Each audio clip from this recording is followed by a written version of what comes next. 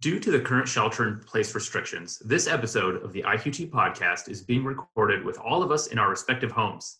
So we apologize in advance for any hiccups or stray sounds that may make their way into the podcast. In the wake of the current global pandemic, the healthcare industry is changing the paradigm on what it means to provide excellent quality of care to patients with and without COVID-19. Among many things, this means rethinking fundamentals such as how healthcare is delivered from provider to patient and how technology can play a role. This rethinking is motivated by a number of very important needs. Hospitals need to avoid being overrun.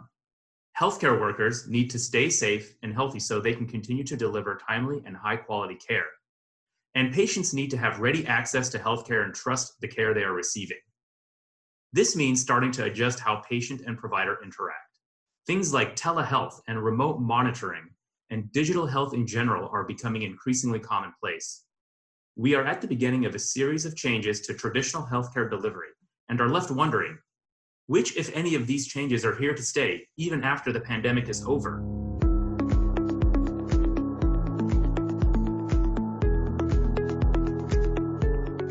Hello, listeners, and welcome to another episode of the IQT podcast. I am your host, Vishal Sandasera, and on today's show, we will talk about the changing face of healthcare delivery in light of the current global pandemic, and we also discuss how wearable sensor technology is playing a big role in this evolution. Joining me today are my IQT colleagues, Dr. Dan Hanfling and Kevin Schaefer. Dan is on the technical staff with vNext, IQT's expert group focused on preparedness and response to infectious disease emergencies and pandemic events. He practices emergency medicine at the Level 1 Trauma Center just outside of Washington, D.C., and has traveled across the country and across the globe, responding to many of the catastrophic disaster events over the past 2 decades. He also co-chairs the National Academy of Sciences Forum on Medical and Public Health Preparedness. Kevin is on the technical staff at IQT, serving as technical lead for autonomous systems investments, stemming from his experience designing and evaluating advanced overhead sensor systems. Such sensors present opportunities beyond simple reconnaissance and autonomous movement. Welcome to both of you, and thank you for being here. Thanks for having us. Let's begin by talking about why COVID-19 is providing an important context at this time for changing healthcare and delivery mechanisms. And Dan, why don't we start with you? Yeah, sure thing, Vishal. Well, the way I would describe COVID-19 and what's happening in healthcare is an analogy to sports. COVID-19 is a contact illness, and medical care delivery is a contact sport. And therefore, you've got a number of risks when you bring those two elements together. And so when we think about it, any highly transmissible, particularly respiratory illness brings a lot of risk to providers, especially in the context of the shortages in personal protective equipment that we've all heard about. But in addition, the notion of being able to manage an epidemic, particularly an epidemic that results in a surge in patient care requests for services, suggests that we're going to have to find other means of evaluating patients and delivering that care. And therefore, I think COVID-19 is basically opening up our eyes to a fundamental change in the way healthcare might be delivered. And what is it that we're already starting to see now? And what do you think we can anticipate as healthcare delivery continues to shift? Yeah, so, I think the kind of changes that we're talking about are really related to the intersection of technological advancements and the role that technology can play in supporting patient care delivery. So back to my first point, at the end of the day, patients like to see their doctor, at least I hope they do. At least I hope my patients like to see me. Sometimes they don't, given that I'm in the emergency room. But, for the most part, patients like to see their doctors. But they also, have busy lives, and they like to make sure that there is efficiency in those interactions. And I think that what we recognize now is that there's an opportunity to take advantage of technologies. And so, with the advent of this pandemic, with the advent of this COVID-19 virus in hospitals and in communities across the United States, we saw a number of changes put in place by the current administration, the most notable of which were reducing the barriers to allow telemedicine consultations to be conducted. And as a result of that, we've seen many examples of significant increase in the use of telemedicine and telehealth services to support the current outbreak. Yeah, I think one of the key terms you really talked about here is delivery. So about 2 months ago, prior to all this really beginning to emerge, there's really only demand for delivery of packages in a quick or contactless environment. Now we're seeing a shift in an overall appetite to kind of have a completely touchless or contactless economy. And the next logical iteration of that is things that aren't just physical goods. So these are things where it's just communication in a remote environment. Medical is the most timely of those. And that's where I think we're going to continue to see this shift. And hopefully we'll touch upon a bunch of the technologies that are going to enable that moving forward. It's great. Dan, you and I were having a discussion, and you reminded me that In-Q-Tel had recently convened constituents from the USG as well as some folks from the startup space to look into pandemic response in general. And coincidentally, the timing was such that that all happened just before the current health crisis that we're in. What's it been like seeing some of the things that you discussed go from theoretical to practical from then till now? So exactly. In December, the first week in December of 2019, we brought a group of folks together from inside and outside of government, including a couple of startups, to focus on the issue of how would digital health technologies help us manage and deal with what we would anticipate to be a surge in demand for healthcare services in a pandemic event, and how could we use those technologies to conduct, elements required with regards to triage and, saving the hospitals, flattening the curve, all the sorts of things that we've heard discussed over the span of the last few months. And so, to see that go from a roundtable discussion into necessity by necessity implementation, has been dizzying, to say the least. But I'm proud to say that, we at In-Q-Tel were really instrumental in helping to support the recognition of this role of technology. And in fact, we had a hand in supporting both the development of a digital health directory that was ultimately taken on by the American Telemedicine Association and the Consumer Technology Association. And now, more recently, the development of the telehealth.hhs.gov website, which is a one-stop shopping portal, if you will, for both providers and patients who are interested in digital health and telehealth. So there's no question, a lot of the ideas that we began to talk about even before the recognition that there was a virus circumnavigating the globe have now begun to be put into practical use.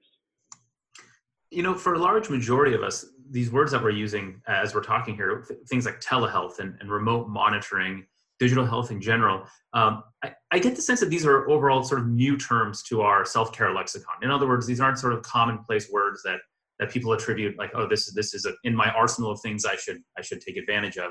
At a high level, I believe there's a lack of knowledge and thus maybe even some fear around what is possible here. And, when I think of telehealth, very naively, I just jump immediately to, similar to what we're doing now, a Zoom call with perhaps a medical doctor at the other end. But I get the sense that we're talking about a lot more than just that here. So in your opinions, could you, and perhaps in your perspectives and experiences, can you talk a little bit about what these terms really mean and perhaps the motivation behind some of them coming into such common use? Yeah, so the term digital health actually was coined 20 years ago. It was actually described in an article that was in the Journal of Ambulatory Care Management, and it was defined as the convergence of healthcare and the internet, thinking back to really the advent of the internet. And that has grown to encompass, telehealth and telemedicine, which is the delivery of services with clinical applications, if you will. And has now extended to include remote patient monitoring, where we actually can provide physiologic monitoring using sensors from remote, standoff locations. And the last bit to add to that is that it has included, as technology and computer science has evolved in the last 2 decades, it has evolved and included the use of artificial intelligence and machine learning, so that you actually have smart systems that, based on data and data acquisition, can make inferences that the human physician or clinician used to make previously. So it is a growing and expanding field, and I'd be curious, from Kevin's perspective, with your expertise, Kevin, in sensors, is there something similar in the general, in the context of general use of sensors that is equivalent to this notion of digital health development? Yeah, I actually think there's quite a few analogs here. The easiest one to think about when we talk about an autonomous system, a lot of our goals is accomplishing some mission or going from point A to B to accomplish some mission. And that's really not dissimilar to what's going on in the medical world. You have the onset of some symptom or something that doesn't quite seem right, call that your point A. And ultimately what you want to get to is a point B where you're healthy again. Along the way, there's all sorts of things you can do that. You can call a doctor, drive to the doctor, talk to the doctor, go to the pharmacy. Now there's technologies in play today that certainly can make any number of those steps more efficient and hopefully operate in a more cost-efficient standpoint as too. So essentially the overall architecture is not dissimilar to what we look at when we're examining any sort of autonomous system. I'd also like to ask you, perhaps we can talk about this later in our conversation, but with anything that involves data, especially health data, and in this case, a lot of personal information, security and trust and all these sort of commonplace words that we hear a lot about when we're talking about simple things like using social media or buying things online. I'd like to get your thoughts perhaps later in the conversation just around trust and data privacy and stuff. But before we jump into that, I want to ask sort of a meta level question, and this is to both of you. So given the fact that the government has sprung into action, it's sort of lowered the barriers for delivery of telehealth by making it such that, you can deliver these services now across state lines, medical practitioners can do so, and a variety of other things that have been adjusted to allow for these sorts of changes to occur. What, in your sense, are things that are just for the here and now to deal with this pandemic by things that may be lasting and even continue as the new way of order for healthcare delivery beyond the pandemic, perhaps? Yeah, so I think probably the enduring legacy of this pandemic will be the recognition that patients begin to feel comfortable receiving healthcare, via a telemedicine or a telehealth connection, and I think that has, in addition to the regulatory barriers and maybe some of the technological barriers that existed in the past, I think one of the biggest issues was the stigma, like, doesn't my doctor need to see me? Now, of course, for certain things, particularly those that require physical evaluation or manipulation, so think about orthopedics. If you have an orthopedic injury, it's going to be awfully hard to conduct that evaluation remotely. However, there are still efficiencies, I think, that can be put into place. Think about the time that you walk into the doctor's office, the first thing they do is they give you a pen and a clipboard, and you have to fill out all this information, which you're pretty sure you already filled out before, but no, they make you fill it out again. I think that telemedicine and this level of connectivity, digital connectivity, if you will, is going to further streamline and make more efficient even those sorts of visits.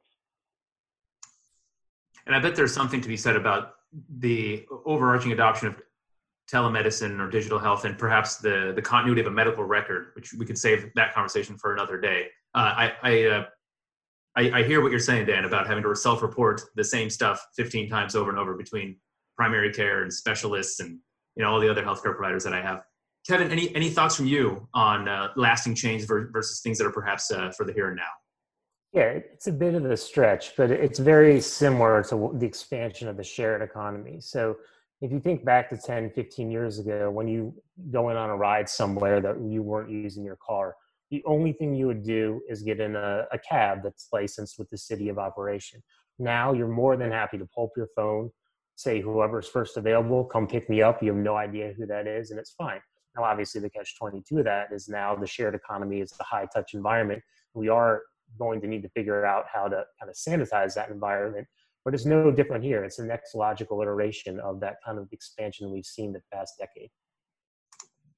You both have recently put together and released a guide to help people better understand sensors. So when talking about the long existing concept of digital health and now telehealth, telemedicine, and perhaps remote monitoring, you both put a lot of thought into and have released this sensor guide. that helps people sort of navigate their way through commercial wearables and how they may map to key vital signs, and could even often help to supplement digital health efforts. Could you talk to us a little bit more about what these sensors can detect and how these remote sensors could be useful for COVID response, as well as just beyond where we are right now response in terms of healthcare delivery? Yeah, so we started this conversation by actually examining what we thought might be pressing use cases and needs in the context of the COVID outbreak, and we identified a few top of mind potential use cases. As an emergency physician, I think a lot about the patients who I know are sick but are not quite sick enough to require hospitalization. And I know they're going home, and for me, that's a big black hole.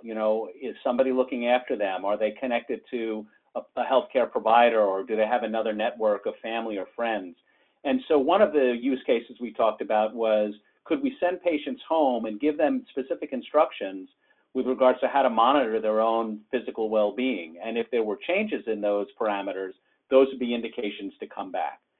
We also recognize, the fact that nursing home patients and healthcare workers, who are, we know, two of the big risk factors, might benefit from having these kinds of, remote sensing capabilities. And then finally, in the thought about the run-up to what we thought would be a big surge in demand for care, the establishment of what we describe as alternate care sites, where you have patients in an out-of-hospital environment that is not really a regulated medical environment. Think about, the big stadium that's converted into a field hospital. Wouldn't we want to know the physical status of those patients? And so we thought about those use cases, and what we recognized is that there were specific data points that we could begin to evaluate, specifically heart rate, respiratory rate, pulse ox or SpO2, which is the measurement of the oxygen content in your blood, temperature. These were all, relatively straightforward, relatively simple physiologic,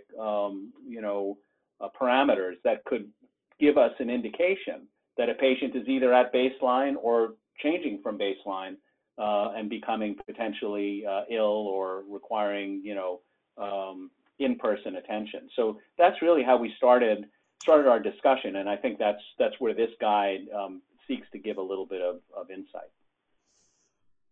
And Kevin, do you have any thoughts on just how, Dan just mentioned these vital signs that are of importance when you're sort of monitoring someone at a distance or remotely. In your opinion, and perhaps things that you've heard or read, how trustworthy are these? How do they work compared to the things that already existed traditionally?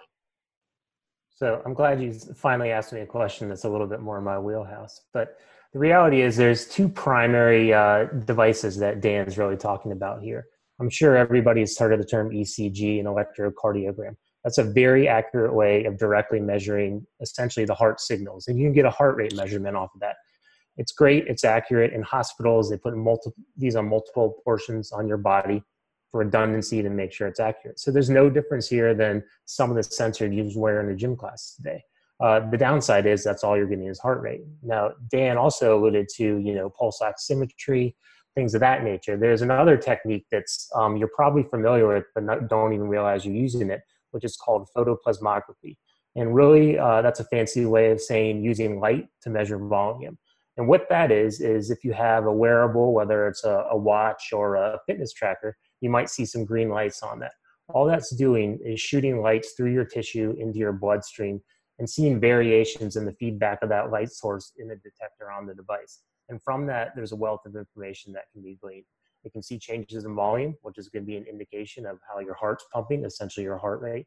And then additionally, what it can do as it uses different types of light, whether your blood is oxygenated, your oxygenated hemoglobin, or deoxygenated, you get variations in reading where you can begin to backtrack out how much oxygenation there is there as the pulse oximetry that Dan alluded to.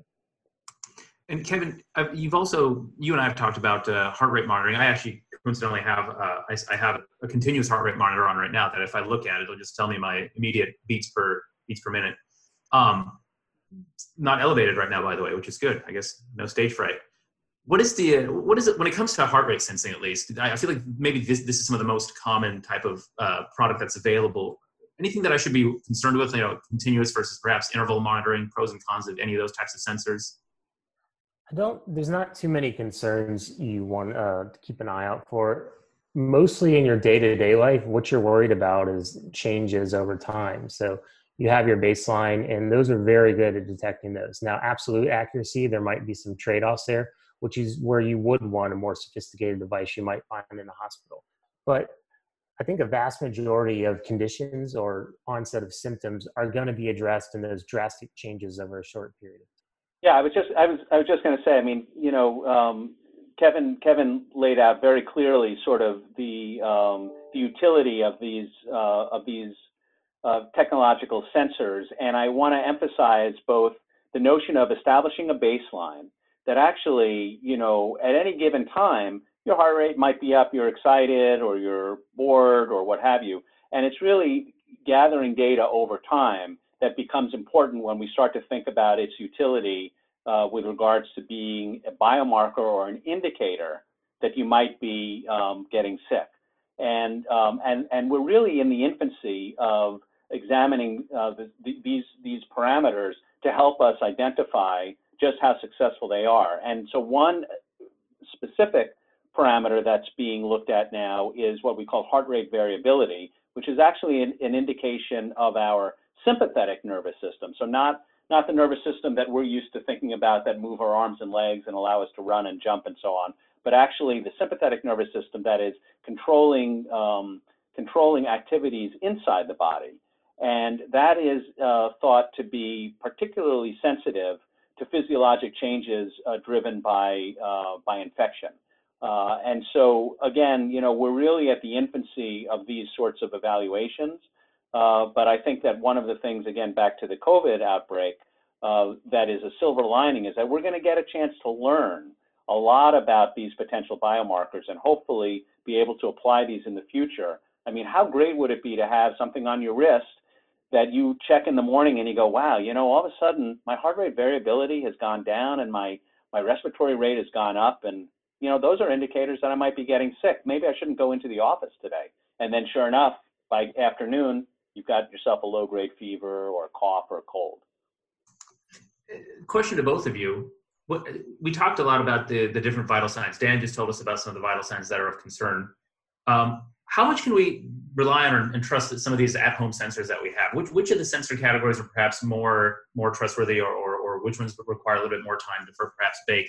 Perhaps that's a sensor question for Kevin. And then my follow-up question to Dan is simply, given that there may be uncertainties in some of the ways that these sensors operate, when does the burden fall onto a healthcare provider to say, okay, look, I know that these readings are sometimes off. I don't necessarily need to worry about this reading as much as I need to worry about or be concerned with the accuracy of another reading. We'll start with Kevin on the sensor question first. Yeah, as far as the limitations go, I think it's ultimately a responsibility at the consumer level. You need to know what you're buying, what it's good for, what it isn't good for, when to defer to a medical professional. As I mentioned, the science of how these sensors work, it's relatively complicated, but it's pretty much set science. These aren't new devices. We haven't discovered some new phenomenology. It's known what you can calculate off of these readings. So you need to take anything out there with a grain of salt. If they're saying you can do this new thing, you need to realize that right now we really are just limited to heart rate readings, some pulse oximetry, and then any analytics you can glean off of those. But I'll turn it over to Dan if he wants to add anything further there. Yeah, no, I think you're right. I mean, heart rate is probably going to be the most consistent across all types of platforms. It's fairly straightforward, and those sensors that are able to give you a respiratory rate, we know that respiratory rate is quite sensitive with regards to respiratory illness. I think at the end of the day, and it's interesting because as I think back about my own trajectory and interest in this space, I go all the way back to the anthrax attacks in 2001, when in our emergency department in Fairfax, Virginia, we saw over 1,000 patients in a 2-week period of time, all of whom thought they had anthrax. Their chief complaint, well, why are you here today? I think I have anthrax. Oh, okay, you too. some of them came from Dunkin' Donuts. They had white powder on the counter, and they thought they were exposed, or some people were just frightened because they had picked up the mail. But the bottom line is that we looked back through the 1,000+ patients who we cared for, in which we successfully diagnosed 2 of the postal workers with anthrax. And we saw that patients who presented with a fever and tachycardia, or a rapid heart rate greater than 100, were actually more likely to rule in or to have some infectious illness. And that really was the beginning of my interest in thinking, how do you take broad populations and take basic physiologic monitoring as an initial step to triage those who might require further evaluation? And I think that, at the end of the day, as Kevin said, it's really heart rate that is most consistent now. And I think that is something that could be useful. And the question, Vishal, that you asked me is, how do you trust these? Well, at the end of the day, if you don't feel well, or you're not sure and you're uncertain, never hesitate to reach out to your physician or to your clinician and say, I'm not sure what these numbers mean, or I don't feel that good. Do you mind if I set up to come in, or you show up to an emergency department or urgent care center? If I might offer one more sanity check too. So something to keep in mind with any sensor, where it's a wearable you're sticking on your body or a camera you're buying, form factor is very important. I've worked a lot in the past on satellite-based telescope systems. You aren't going to use those to take a picture in your living room. So just as if there's a camera that says it can now take your pulse, oxygenation level, that's probably not going to be the right fit. You want it designed from the hardware level up all the way up to through the software stack to be for a specific purpose. That's kind of an initial check, and you can throw up a big red flag if it doesn't, meet that criteria. Kevin, one of the other things that you just reminded me of was you and I had a discussion, and you were talking about how the concept of a dedicated device or dedicated sensor versus one perhaps that you share with your family. There's an interesting ramifications there on not only with sizing, but also with the fact that, sensing techniques may be different for people of different ages. So I'd like to call that to our listeners' attentions as well. Dan, for those of us that have or may be looking to purchase some of these various, wearables and sensors, could you quickly just remind us of what the thresholds for normal are for things like oxygen saturation, respiratory rate, and temperature and heart rate? Oh yeah, that's important. So heart rate, any heart rate greater than 100 is what we define as tachycardia, rapid heart rate, and that might be concerning. Now, if you've just come from a 3-mile or 5-mile run, I'd expect your heart rate to be above 100. But if you are just sitting, smoking and joking on your couch watching football, and your heart rate is well over 100, and you don't have a vested interest in either team that's playing, that might be a little bit concerning. Respiratory rate, probably any respiratory rate less than 20 is normal. If you are huffing and puffing, or if you're having a hard time speaking and breathing, that would be of concern. Temperature greater than 100.4, 100 decimal 0.4. I can't tell you how many times patients tell me, yeah, my temperature was 104. And it's like, oh, you mean 100.4? Yeah, 100.4 is an elevated temperature. And then the SpO2, the pulse oximetry, actually anything less than 92% begins to become what we describe as hypoxemia, or a low oxygen blood content. And in fact, with COVID, bringing this conversation back to COVID, one of the interesting findings that's been reported by emergency physicians, both in the peer-reviewed literature and in the lay press, has been a recognition that some patients with COVID have quite significant, what they describe as silent hypoxemia. In other words, they sit and they speak just like we're speaking normally right now, and yet if you put a pulse oximeter on them, their oxygen content is somewhere in the 70 or 80%. It's almost like they're climbing Mount Everest. And this is unique in that they are quite hypoxemic, but they don't appear to be short of breath until such time as all their systems crash, and then they require critical care and resuscitation. So a pulse ox, in anywhere in the low 90s, but certainly lower than 92% would be of concern. And Kevin, let's say we are in the market, or some of our listeners might be in the market for buying a device of some kind with sensors or a suite of sensors on it. What, in your opinion, should be some of the considerations that someone should make before making a purchase to make sure they're buying the right thing? First, I would say buy something you think you're actually going to wear or use. Otherwise, you're just wasting your money.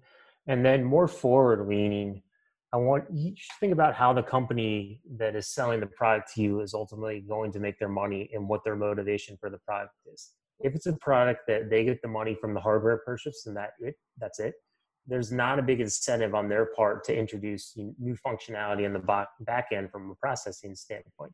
So devices where they're offering them up with some sort of subscription service are probably going to be the devices that you're going to get medical utility out of. Because that's to say, they know you have the device 12 months, 24 months from now. They want to keep your business. So they're going to be researching into what's into the art of possible with the sensors that they have versus the company that sells it once and then is just on to the next iteration of that product. And for those of us that are, say, not in the market, but we do happen to have a smartphone in our pocket, any advice there, Kevin, on what perhaps we could do with the things we might already own, or perhaps not do it that we're being told we can do? Yes, there's plenty of things you can do if you read enough on the internet. There's DIYs for practically anything these days. I would harken back to my form factor discussion. There's kind of a right tool for each application. The basic components of a PPG system is a light source and a detector. Your phone happens to have both of those because it has a camera and a flash. Should you be using those to measure your heart rate? Probably not. Should you be using those to figure out your pulse oxygenation levels? Probably not. There's a way of doing it, igniting that source, getting the detection back and saying you've done it. But again, I would take those with a heavy grain of salt. It really goes back to form factor and the right tool for the right application. Makes sense. A question to both of you, returning back to a topic we addressed earlier in our discussion, and that is that of privacy and security. Can you both tell me a little bit about how you think or how you view privacy and security in light of this new digital health era that we're in? Can it be preserved? Do we need to give up some control in order to make all this work? Is there a healthy trade-off we need to be concerned with and allow for? What are some of your perspectives there? We'll start with Dan first. Yeah, I mean, I think this is going to be one of the other enduring legacies of this outbreak, which is how to thread the needle between what becomes very practical with regards to sharing information and a level of comfort with regards to who gets that information and what they might do with it. And I don't know that we're even close to being able to decide or strike a consensus in terms of what that balance looks like. You know, in the healthcare world, our interaction with data and with patient information, protected information, has been governed by the passage of HIPAA and, rules, that really highlight the importance of privacy and the maintenance of and the sanctity of that information, the maintenance of that privacy. But I think there will be trade-offs going forward, and I think it'll be largely across, the age divide. I mean, old guys like me with gray hair are probably going to be less likely to feel as comfortable with the use of some of these tools than some of my younger counterparts like you guys who have grown up, with this. And I describe this as sort of, digital immigrants versus digital natives. You guys understand these technologies and like my kids, you just take them for granted. Whereas, we have to opt in. And I think that will be a part of this conversation going forward. And Kevin, question to you. You mentioned earlier, on the back end, you can use services like machine learning and artificial intelligence can be used to enrich some of the services that can be provided to those wearing some of these sensors that provide so much raw data.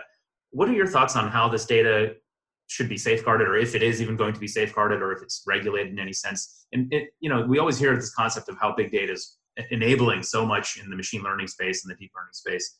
But there's obviously this regulatory backdrop that the healthcare industry deals with.